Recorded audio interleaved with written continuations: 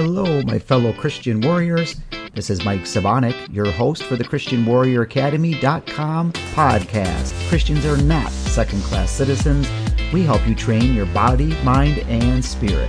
Brothers and sisters, I bring you the wisdom of Mark Griesbach. He has changed my life, and he can change yours. Hold on tight for our next show to begin. Hello, Christian warriors, and thank you for joining us on another great conversation with our instructor and person I learn from all the time, Mark Griesbach. Mark, hello and welcome from Texas. Yeah, hi. God bless you. Hope you're all safe. Thank you. Yes, isn't this a time of we're all wishing each other good health and a lot more things happening? And as we know, you and I were talking earlier, and I think this is a great conversation to let people in on and listen to, is that we have a ton of stuff happening right now, as we know, with this coronavirus. And, it just seems like lots of, major events happening like this. And so, Mark, one of the things I hear and just walking around talking to people, checking out on social media, whatever it might be, there's so many people asking, like, why?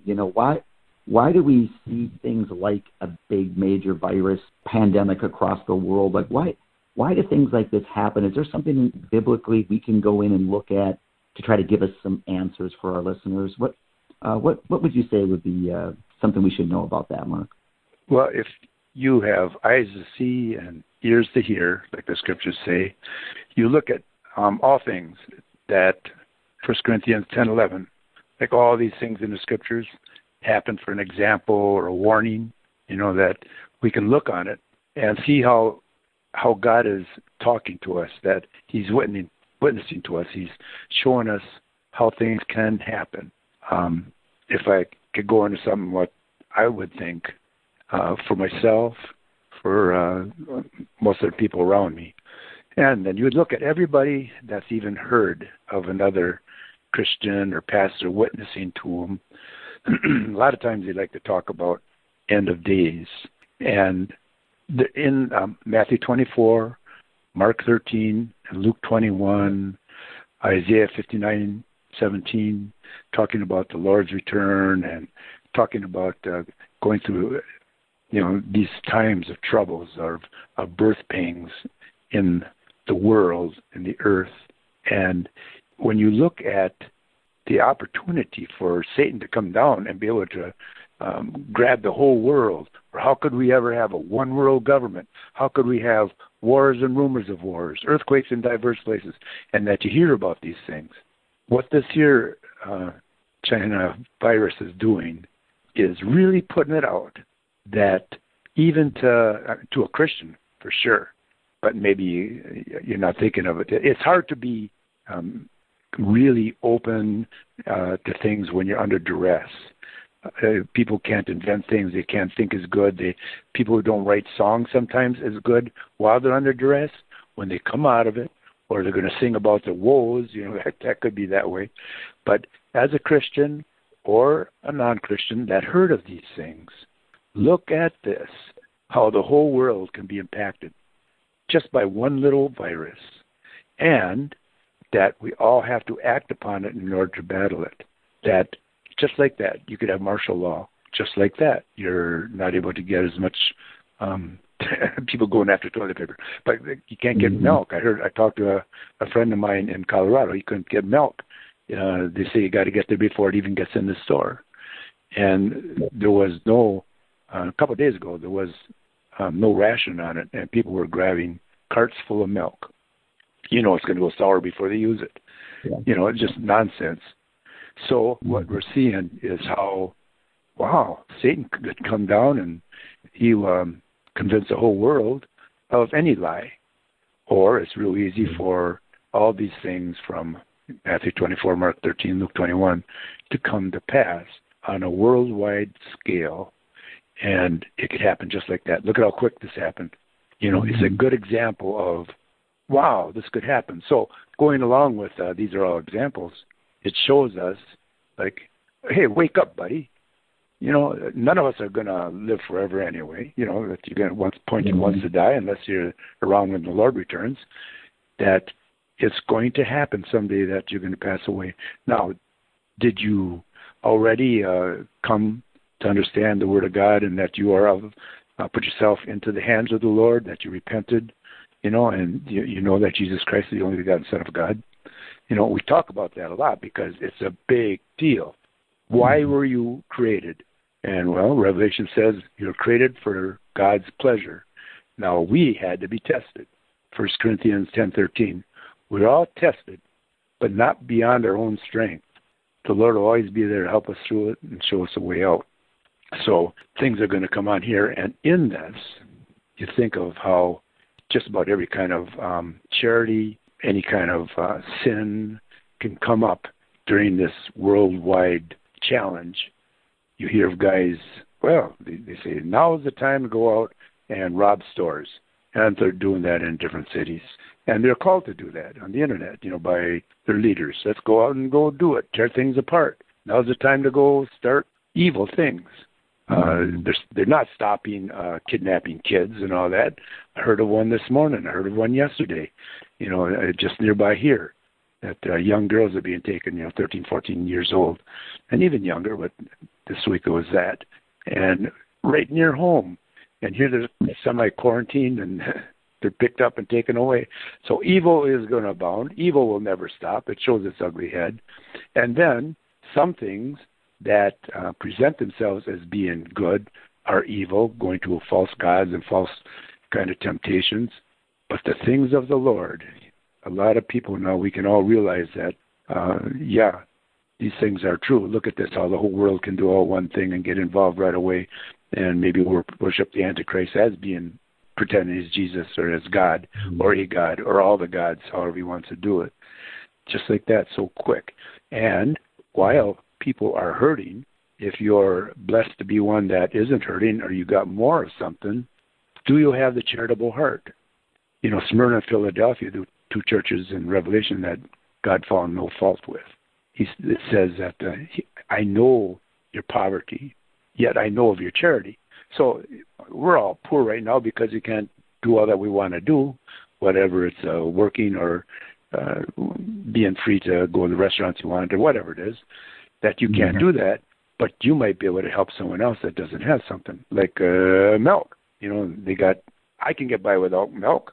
You can use it in a lot of cooking things, but I don't need it down the road here where I know the lady has 3 little kids, all 3 years old and younger, right to a baby.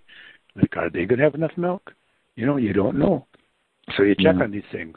It's a good chance to show your physical charitable side, but it's a great chance to come to terms inside your spirit that, wow, all these things that I heard could happen, can happen. That it might be now, it might be in the future, but whenever it is, it can happen so fast. Am I ready?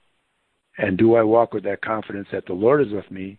And even if you go out, they say if you jumped in the road to push the child out of the way to get hit by a car and you got ran over, you died wisely. You had a good life. You meant something. You saved a kid. You did something.